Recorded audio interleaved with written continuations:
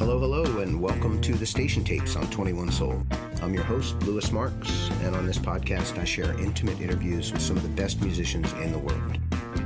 In my role at Rope-A-Dope, I interview each artist as we prepare for the release of their latest record. I want to get the backstory, a sense of their intent, their motivation around the new release. I found that given the opportunity in a relaxed setting, they feel free to open up about life and the challenges of being a professional musician. This week, Mr. Brian Wolf from Drums and Tuba. If you were around in the experimental years at the turn of the last century, checking in on artists like MMW and Les Claypool, you know this band. Started on the streets of Austin, Texas, Drums and Tuba is Brian and drummer Tony Nozero. Together they explore songs and structure as they hear it, and the unique sounds they create appeal to punk rock as much as jazz. Let's hear Brian break it down. And here we are. We are here with Brian Wolf from Drums and Tuba. Hey, Brian. Hey, how are you? I am well. Now I have an answer to that question.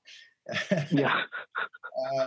So one of the first things that I want to ask you, and this question probably says more about me than it does about you, but I wanted to get get it from your side of the fence. And it might have something to do with the term I heard on one of your videos called meta-hipsterdom.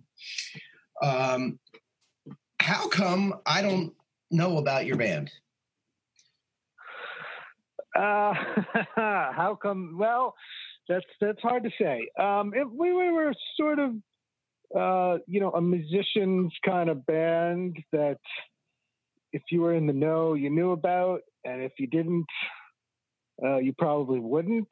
We did a lot of stuff back in the day, but I think that it was very much a niche kind of music. I think anytime you have alternate instrumentation and doing something a little different, you can kind of fall in the cracks.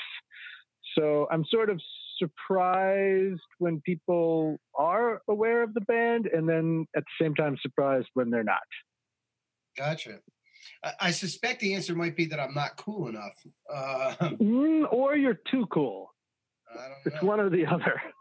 Or both at the same time.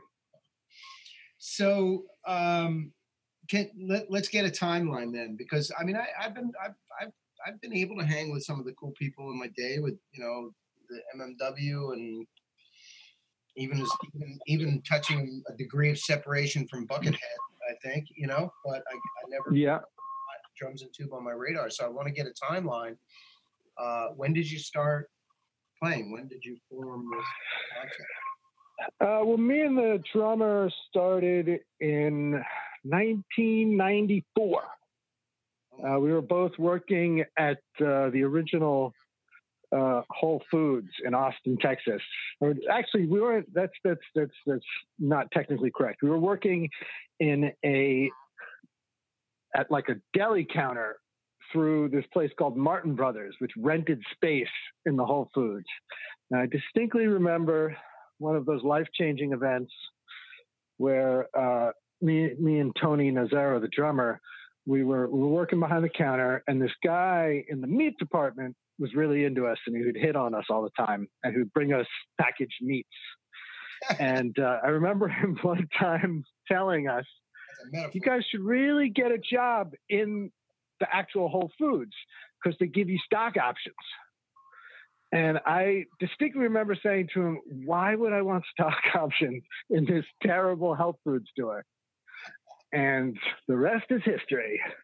That is a life change. That's a decision right there when you know where you're headed. Yeah. Yeah, I'm sure he's a wealthy man today. And is still packaging the meats. That's a great story. So then the evolution. So Austin, Texas. I didn't even realize that, and that's. Yeah, that's where we all met up. Me and the drummer, and then for the first little while we went by the moniker Just Drums and Tuba. Yes. We played a bunch of shows as just me and the drummer, and eventually we added a guitar player, this guy Neil McKeeby, and so for a very long time it was a trio.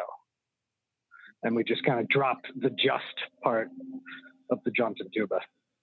I appreciate your dumbing it down for people as just drums and tuba, in case drums and tuba was not explicit, clear enough for people.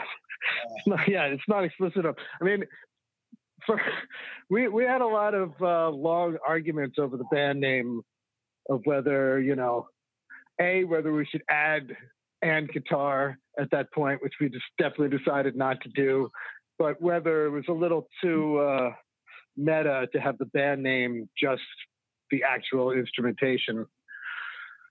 But we couldn't really agree on a name, and so we just stuck with it. So in those early days, what were the commonalities you had with Tony? Like, was it both inspired by the same thing? We both had different tastes, but we had enough in common that it made a lot of sense to play together. We were both into a lot of punk rock stuff and, Minutemen kind of thing. And, but we both really liked like Sonny Chirac and a lot of out there jazz. And at first, the first increment of the band was very stripped down. There were no electronics. There was, I was super into the idea that I could make any sounds acoustically. And so the first iteration was very much kind of a raw, more punk rock kind of thing. And that's prevalent, I think, on the first few albums that we did, which the first ones that came out were Box Fetish and I think Flying Ballerina. Mm-hmm. But there were a bunch of like cassette tapes before that and that kind of thing, which weren't cool then, but I guess cassette tapes are back in now, right? Yeah. I think we're all frantically searching in the past for authenticity. Yeah. Gotten so confusing as far as what's real and what's not. Totally. So that's fascinating. But people can find those two albums for those that are going to do their homework and dig back here as they become, like new fans, they become familiar. They can find those first two records out in their usual places. Yeah, I think somewhere in the universe, most of the stuff is available. I sort of sometimes just put it up on my website, and I think there's stuff on Spotify and that kind of thing. Most of them are up there. There are lots of albums, and so they'll be all in different places and that kind of thing. Cool. So, but it's all out there somewhere in the cyber world. I'm going to dig, and we'll do our best to connect all the dots. Yes, exactly. So, at some point you got to be an aficionado with pedals and gear and looping, right? I mean, yeah. So for me, that all pretty clearly came from a band called Spaceheads, which is a trumpet drums duo from England. And this is way back in the day. They were coming through the United States, and I don't even know how they got Tony Nozero's, the drummer's, number. But, we were doing a lot of booking. We were booking ourselves, and somebody contacted him about getting this band some shows, like that we would do some shows for them as they passed through the South. That was when we were all living in Austin at the time. And so we booked them like a few shows in like Baton Rouge and Austin and a couple of other places. And I remember playing a first show with them in Baton Rouge, and we showed up, and it was through this friend of ours, supposed to be at the one club in actually it was Lafayette. Excuse me, it was not Baton Rouge. And so we show up to the club, and the club was closed down. Oh. And this friend of ours, Bernard, who was a great guy, but also kind of sketchy sometimes, he just sort of called me on the phone. He's like, yeah, the club's closed down, but I found a coffee shop. So we set up in this like coffee shop instead. And so it was completely random. Like nobody would have known in advance that we were playing.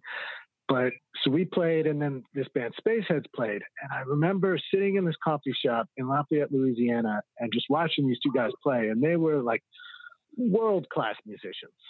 You know, I mean, I would put them up there with any players I've ever seen on any stage, you know, and I've toured with a lot of people, and they were as good as anybody. And I was thinking, you know, you could walk into a coffee shop, because sometimes I get very cynical. Like, I haven't, you know, I'll be like, you know, everything's just been done and I've seen it all. And, you know, I want to see something new. And then, you know, in these moments, you realize you could walk into a coffee shop in Lafayette, Louisiana, and see two of the world's greatest musicians playing, and you just never know. And so they blew my mind, and they did a lot of like looping. He was actually using just Digitech time machines, which would just have long delays, which you could then hold. So they weren't really like loop machines. This is even before loop machines were prevalent. And so he would just kind of like play these bass lines like in perfect sync with the delay, and then hit the hold button so that he could like create these you know, loop-based things, and they would play these songs, and it was really amazing. And so at that point, I was like, you know what? It was the first time I'd ever seen someone use pedals as not just, you know, a lot of guys like, oh, here's this cool effect. I can make this crazy sound. And so this was the first time I'd seen somebody who was trying to make a whole kind of music, and the pedals were just a means of getting there, as opposed to like a trick. And so I basically copped most of what I do from that guy. This Andy Diagram was his name. Andy Diagram? Yes. And I think we had some song on Vinyl Killer. It was called The Diagram. Nice. And that was sort of a tribute to him. Yeah, two things interested me about that, and you got right to it, about, you know, composing with gear. As opposed to just, you know, adding sounds like a Spike Jones kind of thing, right? And the second is that I think a lot of people of today, you know, here we are, 2018, right? Might not realize, you know, what went on back in the 90s and the base of all this stuff, you know, that it's been going on for a long, long time. Yeah, I definitely get friends of mine posting like, check out this loop guy, you know. It's like, yeah, it's not the newest thing ever. It's been done, you know. People have been doing this stuff for ages, you know. Like, people were doing like tape loop stuff, you know, back in like you know, what was it? God, what is that classical guy's name? He was doing it like in the 1930s. Different tape loop things. Wow. Yeah. So anyway, the concept's been there for a while. Yeah, it's fascinating how people, you know, how you guys just can create something with a need and a vision. I have a well, to me, the hard part though along that is, I mean, it's easy to throw down a loop and to solo. Like, if the idea is to like create a groove and then solo around, but to me, what's really interesting about it is using the loops in such a fashion that you're constructing a song that has levels and dimensions and can go somewhere, you know, as opposed to just laying down something that repeats. It's, you know, that's the easy part. The hard part is creating form out of loops. Fascinating.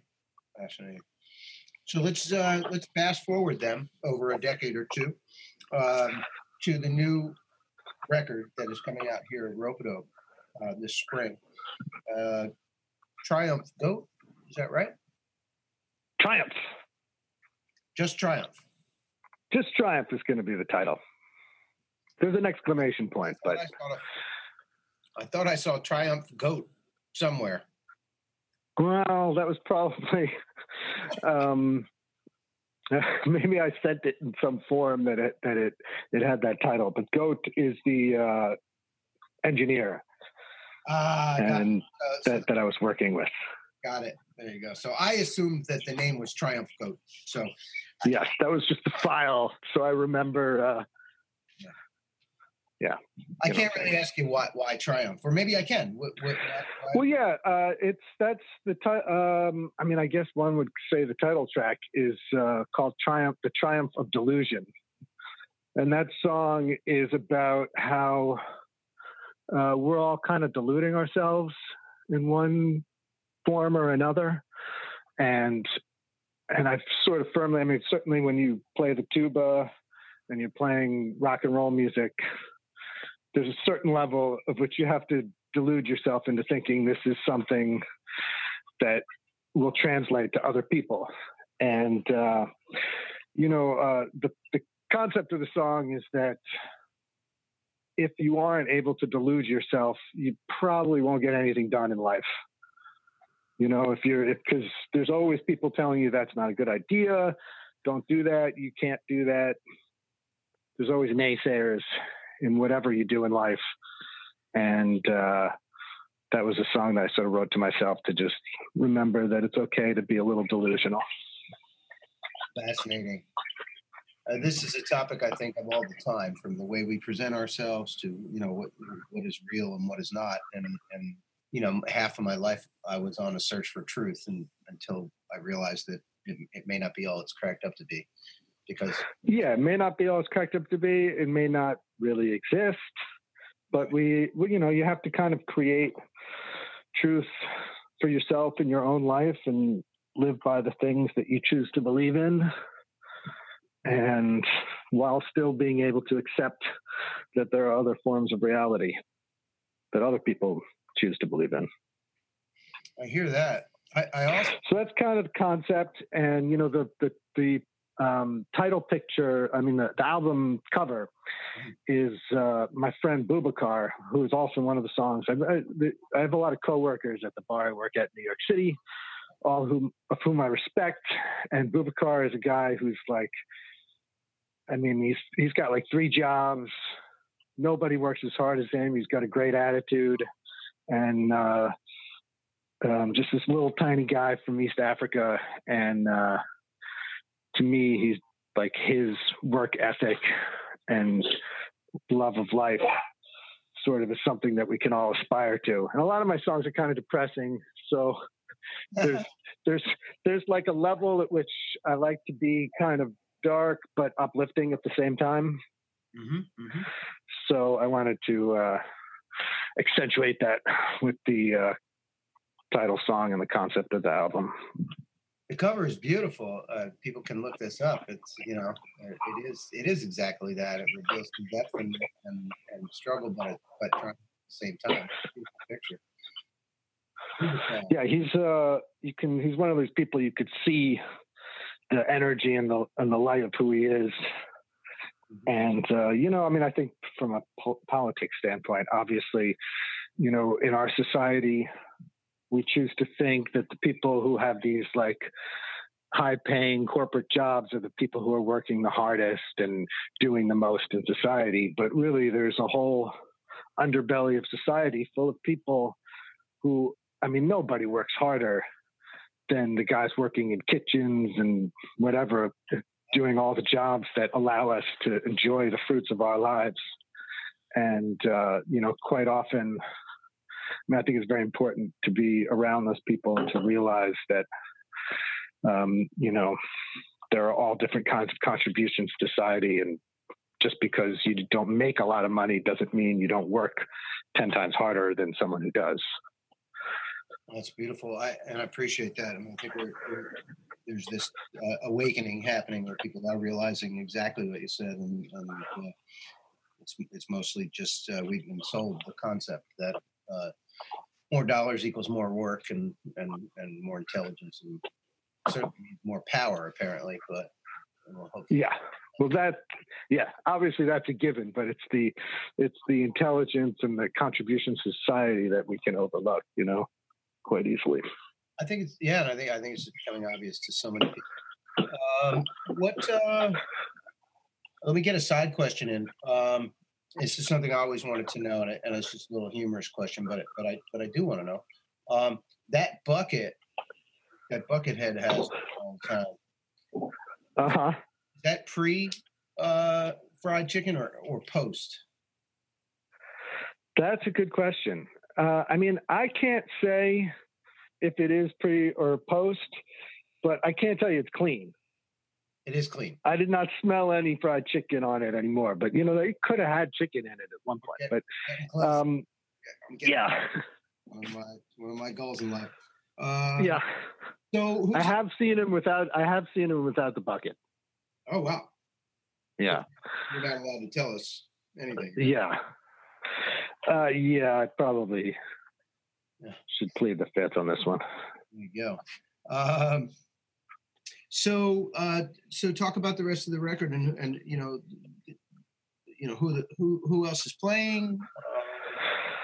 Well, I have a few of my friends from New Orleans. I recorded most of it in New Orleans. A couple tracks I laid down, like a certain amount of it in my apartment, but most of the tracks were recorded in New Orleans. In previous albums that I'd done, I just bang them out. So I go in and I record in 2 days, and the album's done in a week. And so on this one, I decided, and I usually just bring in all the loops and that kind of thing. On this one, I decided to do a little more organically and take my time and, really do all the loops in the actual recording process. And there's a few reasons for that. One is that I really love New Orleans. I lived there a couple of years. I miss it. And I think about moving back all the time. And so part of me was like, I think I'm taking a long time on this album because it's just an excuse to go to New Orleans and hang out with all my friends and enjoy life there. So I definitely spread it out along that sense. But also sonically, with a lot of the looping I do, it's all generated from the tuba. So it creates like maybe on the recordings, like in live, it'll be a really big sound, but sometimes in the past on the recordings, it's sort of been a smaller, more constricted sound because everything's coming from the same source. So I decided this time to like replace, like instead of my banging on the tuba, in some instances, then I'll actually hit a drum or some big piece of metal or other objects to replace some of the internal loops with, outside acoustical things. And I try to do things with different instruments as well. My friend Jonathan Freilich, who lives down there, played guitar in one song, and Ben Elman played some saxophones on a bunch of the tracks. And obviously Tony played drums. My friend Steve Garofano played some drums as well, and a bunch of percussion, put some timpani on there and different things like that. And it was just really an opportunity for me. Some of the tracks would have like 90 different tracks. We really kind of went a little nuts with it. Mm-hmm. But for me, it was a fun experience. I'd never really recorded that way where I didn't have like I got to finish by next week kind of timeline with it, and just could enjoy the process and have fun with it. I'm assuming there's not charts, right? So do you have an idea of what a composition of song is going to be for you? Yeah, I don't have any charts, but I'm someone who is very, very organized in that sense. Like, I like to leave some freedom, but in order, the way I do things, it's very constructed, and it has to, the parts have to fit a certain way in order to get the song to where I want to go. So for me, yeah, probably if I was more interested in it, I could write out the charts and it would be pretty similar every time. Like, while I wanted to be more organic with it, I could play all the songs live, right, quite similar to the way they are on the record, which is also a factor to me. Like, it's important to me to not go too out there with the recording, such that then I was having to like relearn the songs in order to play shows. The songs are live songs that are just done slightly differently for the recording purposes. So you can get to the end and listen to the recording and say, that's what I imagined, or that's what I actually. Yeah, pretty much. I think in anything, it never comes out quite exactly as you intend, but that's more from a performance standpoint, where I'm always listening to little moments and just being like, if only I could sing like so and so, or if only, I could play tuba like Marcus Rojas or something like that. You know what I mean? But beyond that, it's definitely very close to the idea or concept that I have in my head prior to the recording. Fascinating to me. Just fascinating. Beautiful. So, my final question to you, is there a way that you can describe in words of what it is you want to say with the music that you create? This is a big one, because I'm definitely a firm believer in letting things speak for themselves and letting people interpret things for themselves. And part of what I've always enjoyed in doing what I do, which is, I sort of see it as, in my head, it's very accessible music, but it doesn't quite fit. It's a kind of music that sort of falls in between the cracks, like where it doesn't quite fit a particular genre. I can remember like way back in the drums and tuba days when we were doing like 250 shows a year. We were broke down in the supermarket parking lot. I think we had a flat tire and we were changing it. This dude came by and he was like super Louisiana Southern. He's like, y'all in a band? I'm like, yeah. And he's like, oh, what kind of music do you play? And we were like, I don't know. Like we didn't have a good answer for that. And so he started to get really pissed off at us because he thought everybody knows what kind of music they play, that these guys have to know, and they're just like fucking with me. So he's like, well, like what kind of instruments? And we're like, yeah, well, there's tuba and drums, and the guitar at the time. And he's like, well, it's jazz music?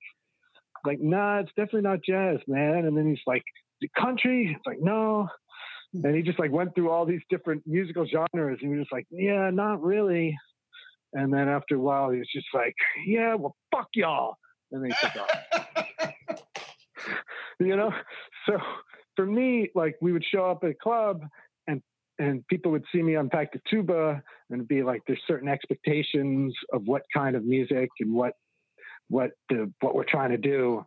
And to me, the fun of it was always defying those expectations. It's like people ask me what kind of music is, and I said, well, I'll tell you, whatever you're imagining, that's not it. Wow. And that was really my best answer. But so as far as like the overall of what I'm trying to convey, I don't know if there's a specific message or anything that I'm getting at personally. To me, this is just the music that's my music, and it's what I like. And I try to think as little as possible about anybody else's expectations, and I just sort of try to follow whatever that muse is, and whatever people think it is. People come up to you after a show, and it's like, yeah, that was great. You guys sounded just like Black Sabbath. And that was literally what someone said to me one time. In my head, I'm thinking like, this to me sounds nothing like Black Sabbath. I don't listen to Black Sabbath. I don't even remotely see where you're coming from. But if that's what you're interpreting, then that's legit. Other people, no matter what the show was like, they're just like, oh yeah, you guys are like a great jazz band. And that really confused me for a while, because I don't think it has anything to do with jazz. There's not the chord changes, there's no soloing. And then I realized for some people, if there's a horn, it's jazz music. Right. That's just a certain kind of person. If they see a tuba or a trombone or a trumpet, they only associate that with jazz. And then who am I to say that they're wrong? I don't, to me, the categorization and the point of it is all up to the individual. It is fascinating. Because, and I think you're saying, let's get to that part where the logical discussion is kind of disarmed. And however you want to reapply that logical interpretation, that's fine, but let's enjoy the music. As you speak, I don't really understand why we do want to constantly be logical and classify.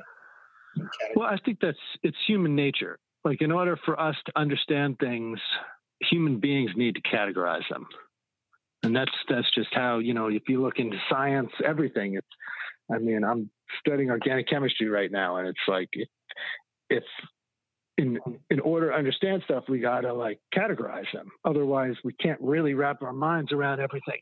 But a lot of those categorizations are just totally haphazard and aren't really, you know, the more you learn in science, the more you realize a lot of these rules that we're following and categorizations are just made up so that we can understand stuff. And there's all kinds of things that break all these various rules, but we need them, you know, in order to understand things. So I think it's just that all that comes from human nature. But I mean, my favorite record stores, not that record stores exist anymore, were always the ones that just went from A to Z, you know, but most record stores would, you know, there were a few that were like that, but most of the record stores would, you know, there'd be the jazz section and then this section.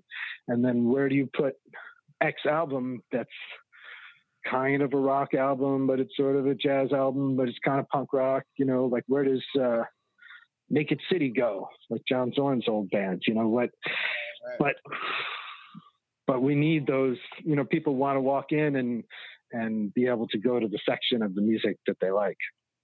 Once I did a little experiment, and it was during one of the times when I was exceptionally poor, and I got some blank cassette tapes and I recorded a bunch of my friends' music, and I didn't label any of them intentionally.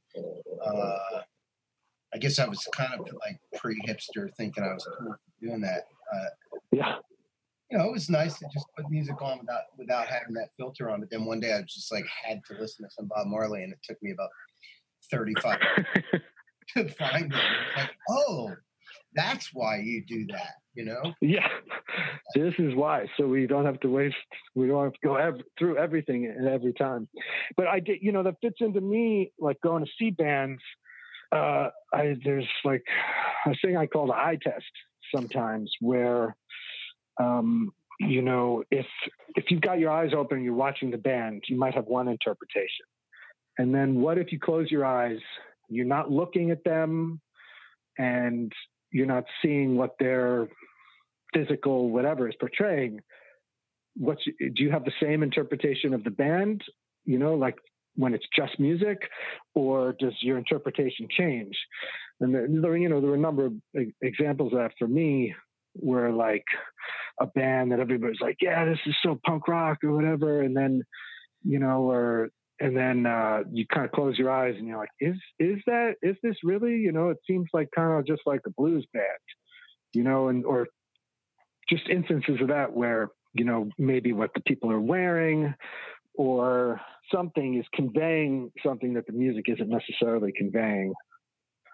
Right. So for me, it was always helpful to like close my eyes and listen to something without the expectations of what they look like or what other people have told me about the band.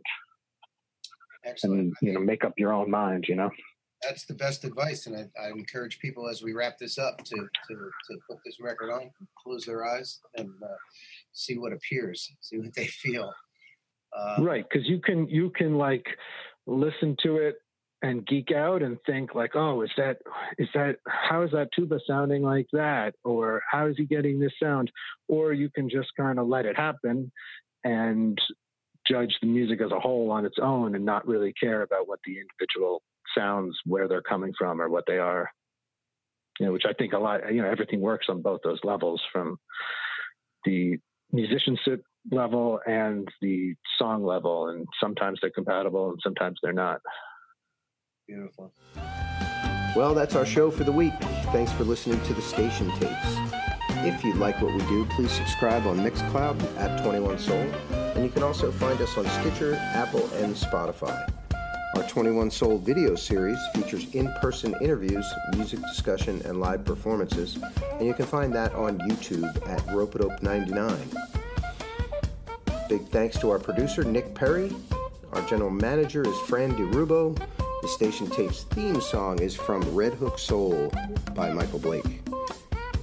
And big thanks to all the people who keep the flame burning, to all the musicians who pour their creativity into the world, and thanks to those of you who are taking the time to listen. We hope you enjoy the show.